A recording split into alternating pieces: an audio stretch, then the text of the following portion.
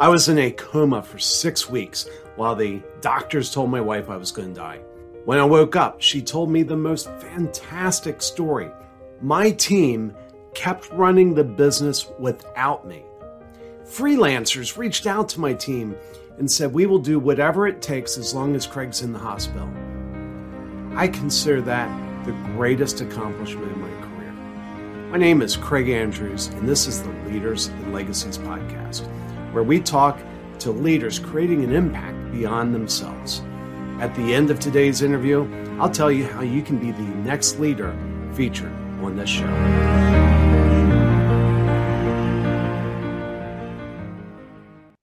Today, I want to welcome Jay Aigner. He is an entrepreneur with over 60 employees in 3 different countries, working for his company, JDA QA.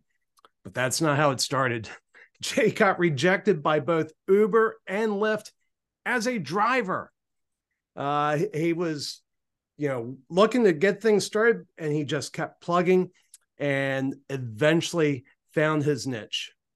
In addition to running his business, he runs an astrophotography group with over 1,700 people around the world. He is a student pilot. He's got 5 kids, but that's not enough. He's got another one on the way. And today, we're going to learn more about Jay's fascinating journey. Jay, welcome to Leaders and Legacies. Craig, thanks for having me, buddy. How are you? I'm doing well. So I'm sitting here, I'm trying to figure out all this. You got 5 kids. You're trying to get a job with Uber and Lyft. How many kids at the time did you have? Were you getting rejected by them? I think we only had 2 or 3 back then. 2, maybe 2 or 3. Yeah, only 2, only 2 or 3. Only 2. Yeah. Only exceeding the U.S. birth rate. Well, somebody's got to do their part. That's me. Yeah, that's awesome. So give us a little more color. What was going on? Why were you looking at Uber and Lyft? And what was the setting? So my wife is a nurse and was a nurse. She was doing long-term overnight care. Very sad. Uh, Kids that just aren't going to ever leave the hospital. And I went one time and saw it, and I was kind of clicked with me that that's why she wanted to get out of there. So I started looking for anything to kind of fit more hours in the day. I was looking at overnight stock boy jobs. I was applied to Uber and Lyft. My license wasn't from the same state, so they turned me down. And then I stumbled across elance.com, which was, I could do freelance quality assurance, which is what I did during my 9 to 5. And that's kind of where I started the business. Just me, myself working after hours and built it from there. Wow. Now, QA, what is that? What are you talking about? So there's, a few pieces to the software creation process. Design, product folks get in there and figure out how it's supposed to work. Developers develop it. And then a lot of people are unaware that there's a pretty heavy component, which is testing. It's quality assurance. It's making sure that all the stuff that happened before it gets to QA was done properly. The buttons do what they're supposed to do. The screens are supported. If there's 100,000 people that are supposed to be able to log on at the same time, you can do that. Make sure it's secure so nobody can get to the data that's behind the application. So basically just kind of make it the last line of defense for software before it goes out to the masses. Okay. And so you started doing that on Upwork? You started getting QA jobs on Upwork? Yeah, I was doing it as part of my career. I went to be a developer and realized very quickly I wasn't a good developer. But I kind of got bailed out and got a job in QA. So then I found Elance and found some consulting gigs, some freelance gigs, just doing QA for websites and mobile apps and things like that. And then kind of realized like, wait, there's something here. And kind of built it from like I said, just working after hours. The 9 to 5 to the, I guess, 5 to 9 or whatever you want to call it. Wow. I mean, you're like the icon of resilience. You're. I appreciate your bluntness. You get into software development, and you say, "Well, I wasn't very good," and so you went off and you did something adjacent to development. And you built a big company doing it. Yeah, I got lucky, man. I think that's just a common theme with my life, and I like to give luck its credit. You know, I equated being a developer to an author, right? I think anybody could be a developer, anybody could write a book, but to be like top 10 bestseller, to be a really good developer, it just wasn't who I was. And I saw like I could apply the same skills, but I didn't have to write code. I got to validate stuff. And it just really I think I lucked out. I got a great job at the good time, left college and kind of went on my way. So and also had a my son during college when I was 18 or 19, my oldest son, um, which, probably isn't recommended, but there's just never been an option to not move forward and do the next thing. So we figured it out. And, he's 18 now and about to go off to the Air Force. So, it all worked out. Wow, that's really cool. And so, why so many kids? I don't have a good answer for that. I don't. I love kids. Um, I, you know, uh, Part of me thinks that it is the thing that I'm going to leave behind is a good generation of Aigner children who hopefully well adjusted, hopefully have something to add to the world. And but I just love it, man. I didn't really come from a huge family. My wife had two siblings. She didn't really come from a huge family, but um, I'll go for seven if I can. I'm not sure if I can convince my wife, but I would go for seven if I could do it. I have a cousin that I forget where they were. They were around, I think, number six or so. And I asked him, I said, so you going to call it quits or are you going to keep going? And I got the biggest kick out of his answer. Of all the viable answers for, what, six kids are enough? He's like, well, it's getting kind of hard on the wife, so we may stop there. That's what it is. That's what I mean. Once they do the real work, man, carrying them. I think my wife's been pregnant somehow longer than I've known her. I don't even know how it's possible, but she's just always pregnant. But yes, it's definitely harder on them than it is on us. Yeah. Wow. Well, and and what were you saying about leaving an impression? Well, a couple times recently I've heard somebody say, "Hey, do you know your great grandfather? What do you know about your great grandfather?" And I think most people would say they know very little about their great grandfather. And so that's kind of the endurance of our legacy. You know, Once you go beyond your kids, nobody's really going to remember you. And so I like your attitude of you're building the legacy. They're not going to remember you, but you're increasing the number of people making an impact on the world. Yeah, yeah, that's a interesting point. I don't really know much about my great grandparents either, and probably I should. But yeah, I guess you really got to make an impact to kind of endure past a generation or two. Yeah. So, you know, I'm when you said that you weren't good at a good developer, it actually surprised me because just in the few minutes that I've gotten to know you, you strike me as somebody who's intensely curious. So let's talk about the astrophotography. What are you doing? What does that mean to people? What are you doing in that, and what's involved? So it's a very time intensive hobby, especially early on when you're getting started. Yeah, and I think I am innately curious. And it's certainly a hobby you could go for the rest of your life and not know, even a percentage of what other people know. Um, I started off with a little point and shoot camera and I saw a smudge on the screen, which was like Andromeda, and did some YouTube searches and kind of figure out how do I do more of this stuff. Um, and it really just kind of sucked me into the hobby. The biggest thing I noticed though that there was no um there's a bunch of communities, there's Reddit and there's a bunch of other stuff, but there's a lot of like gatekeeping. It was just a bunch of old rich like guys with like money that didn't really care if new people got into the hobby.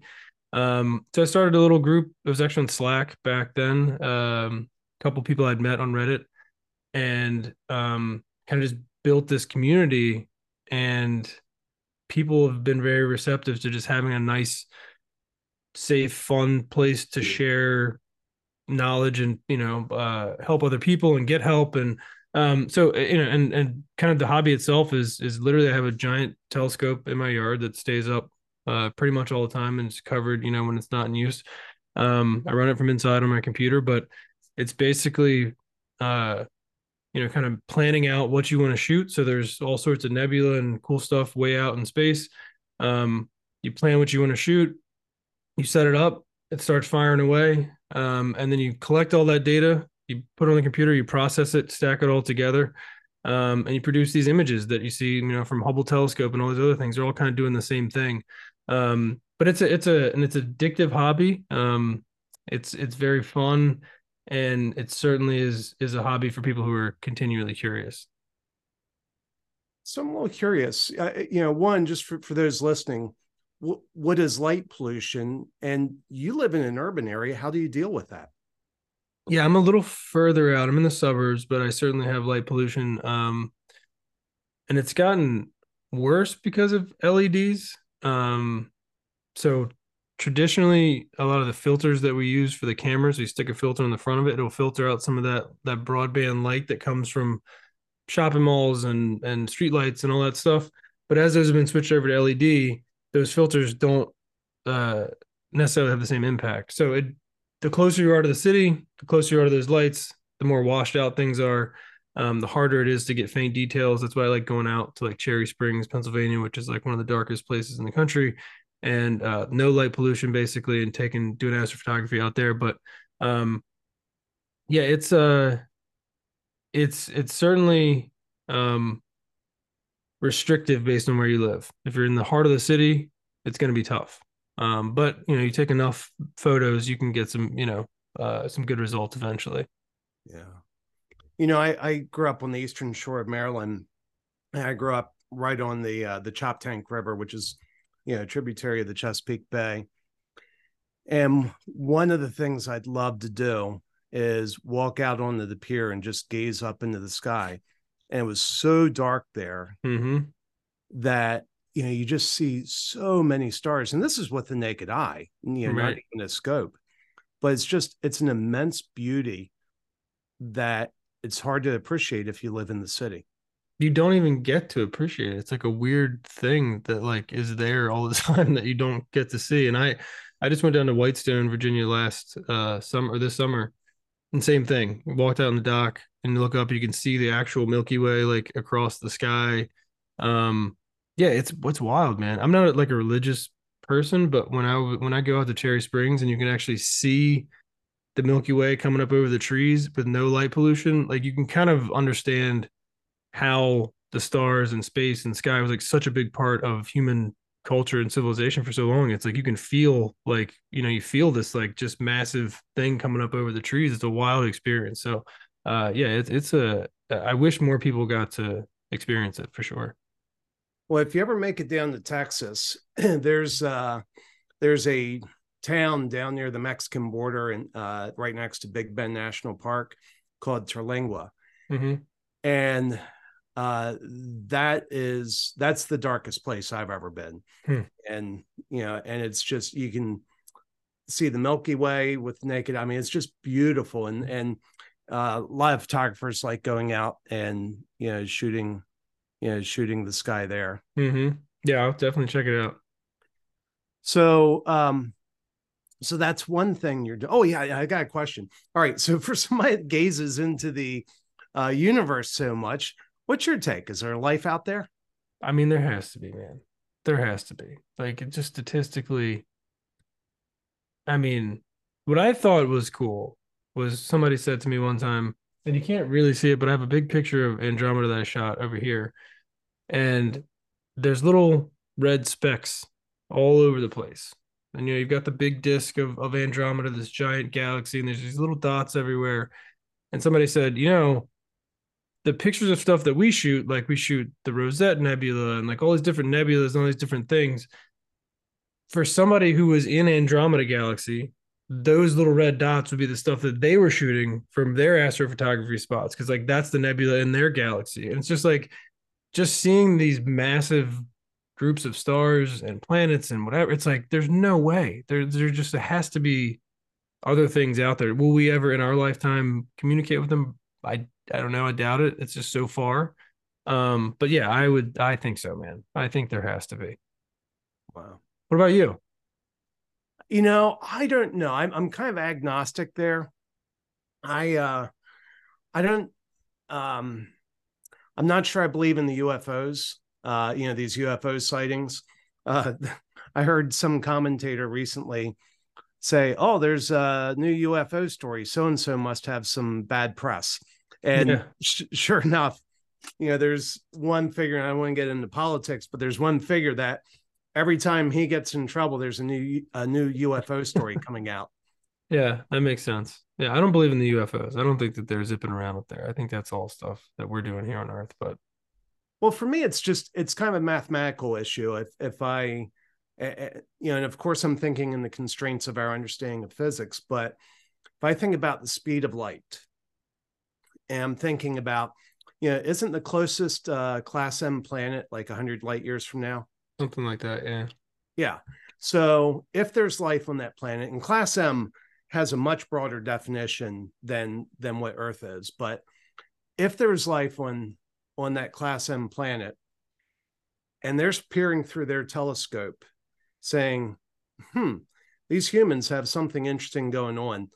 Whatever they saw 100 years after it happened. Right. And then let's say their spaceship can go light speed, which, let's just say that that's the theoretical limit. Well, then it would take another 200 years. So we have this super advanced society that can that can see farther than we can see, that can travel farther than we can travel, that can travel faster than we can travel, super advanced. They're looking at America during colonial times and saying, this looks interesting, let's go check this out. Right. Yeah. Yeah, and some of them are even further back, right? I mean, some if you're further away, they're seeing like cavemen and stuff that's 1,000 years ago. It's crazy. Yeah, so that's kind of my take. Um it's I'm kind of agnostic. It's from a probability. I mean, if I just look at it from a probability standpoint, um, I'd say probably. But then there's some things, and this boy, this is a whole different tangent. We don't want to go down there, but there's the whole aspect of fine tuning in the universe, where you have to, when you look at the fine tuning that exists in the universe, you have to kind of wonder, okay, well, who's the tuner and what's going on. Mm-hmm. But I don't know. That's a rabbit hole, and we'd eat up all of our time. But um, anyway, no, that's really fascinating, and that speaks to your natural curiosity. Uh, Now you're flying. Yes. And if anybody has ever wanted to do it, go to your local airport because everybody has a local airport and spend $100 and go on a discovery flight, and they will take you up and they will fly you around and they'll let you hold the controls. And if you're like me, it'll become a giant hole in your wallet, and you'll become obsessed with it, and you'll want to become at least a recreational pilot. So yes, I don't have my license yet. We got 70-ish hours. I've done a bunch of my solo work and flown a bunch of different places by myself. But I was racing to get it done before the baby was due, or baby was born like a year ish ago. Didn't quite get it done, so now I'm still working on getting that finished. Wow. Yeah. Well, and that's I think that's one of the things that's just fascinating about you is I think two things. One, there's no job that's too menial for you. You'll do. It doesn't seem like you let your ego get in the way of finding a path forward. But two, you just have this intense curiosity that goes off and explores. And I just have to. Well, the evidence is true. It's a fantastic combo. You've built this company of 60 people. What's that like? Besides my children, it is the most rewarding, fun, uh, you know, uh, just intensely enjoy it. I love it. I love running a business. I think a lot of people who run a business and they've done it, somewhat successfully will tell you the same thing. Like they don't ever see themselves working for anybody else again. I mean, obviously we work for our customers. Um, but yeah, I love it. And it's been an incredible ride. I want to be a serial entrepreneur. I think that there's a blueprint for IT services companies. So once you kind of figure out how to do that, it's not trivial, but I think it's pretty straightforward to spin up a new LLC and go out and find new customers and do whatever. I just love it. But it's one of my favorite things on earth. Well, and starting a company, and going for Upwork, doing jobs through Upwork or whatever, that's one set of skills. Managing 3 or 4 people is hard. Managing 60 people is tough. What have you learned in the journey about leading and managing people? Um, Number one, you have to delegate. I mean, I think that's every business coach's bread and butter when they come into a situation is like learn to delegate, hand off stuff. Like I am very much a delegator, consider myself a delegation evangelist. I think people should pay other people to do things that, you know, uh their time's better spent doing other things. Um, but yeah, I think it's learn how to complement your skill set with people who are better than you and having no ego, right? I mean, like you said earlier, like being able to hand that stuff off and being able to trust somebody else. Some people aren't comfortable with that. And I see that a lot of times with friends that I own that I know that run agencies. They're not comfortable or trusting enough to hand stuff off. And like, I don't know. I always think in kind of a risk reward scenario. Like what would be the reward of me handing off a bunch of stuff? Well, I can go win a bunch of new clients. I can spend time with my family. I can do a bunch of other things. What's the risk? I lose a client, I don't know, just name any bad thing that could happen. And it just doesn't scare me, I guess. Like, I would much rather take the risk to um free myself up than to worry about all the bad things that could happen. So one of the challenges when you delegate things, inevitably, they're not going to do it the way you would do it. And sometimes they just straight up make mistakes. Something breaks. When that happens, how do you react to those things? I learned a long time ago, um, nothing in my business or in my life is anybody else's fault, especially my business. If somebody that I hired didn't do the job right or messed up or whatever, that's because I didn't set them up for success. I didn't um, delegate properly. I hired the wrong person. I set the wrong expectations. Uh, Owning all that has been the best thing that I've ever done as a business owner or a leader. Like just I don't care if it's my second in command or somebody who's, been here for 2 days and like screws up a client project. Like anything in that spectrum of problems or responsibilities comes back to me. And it's just a lot easier to run the business that way. It's a lot easier to have accountability fall with me. And I tell my customers that and they know I'm there, if there's anything wrong, than trying to like blame other people and figure out whose fault it was. And like, it doesn't matter. Like, it's nobody else. Like, I hired these people. It's my business. Like, it's my fault. So, I think that's been the biggest. If something happens, then I'll get on a call with the client. I'll get on the call with my guys. I'll talk to whoever it is. Like, we'll figure it out.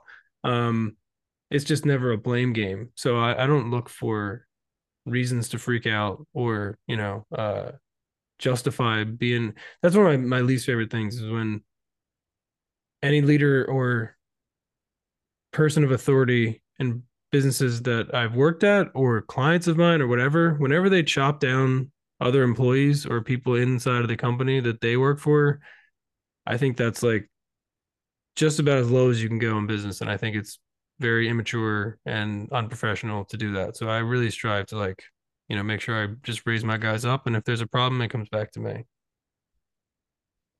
Well, Jay, I mean, this is just an absolutely fascinating conversation. I wish we had more time because it's very clear you have a lot of wisdom that's valuable to a lot of business owners, regardless of your industry.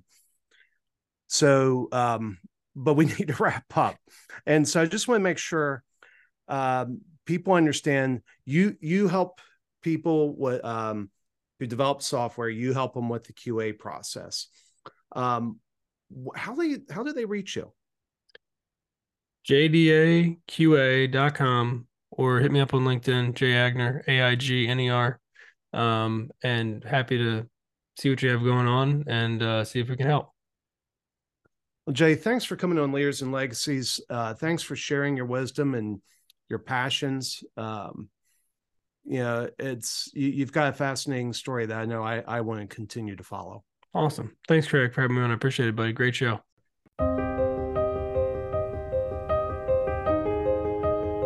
This is Craig Andrews. I want to thank you for listening to the Leaders and Legacies podcast. We're looking for leaders to share how they're making an impact beyond themselves. If that's you, please go to alliesforme.com/guest and sign up there. If you got something out of this interview, we would love you to share this episode on social media. Just do a quick screenshot with your phone and text it to a friend or post it on the socials. If you know someone who would be a great guest, tag them on social media and let them know about the show, including the hashtag Leaders and Legacies. I love seeing your posts and suggestions. We are regularly putting out new episodes and content. To make sure you don't miss anything, please go ahead and subscribe. Your thumbs up, ratings, and reviews go a long way to help promote the show, and it means a lot to me. It means a lot to my team. If you want to know more, please go to alliesforme.com or follow me on LinkedIn. Thanks for listening. We'll see you next time.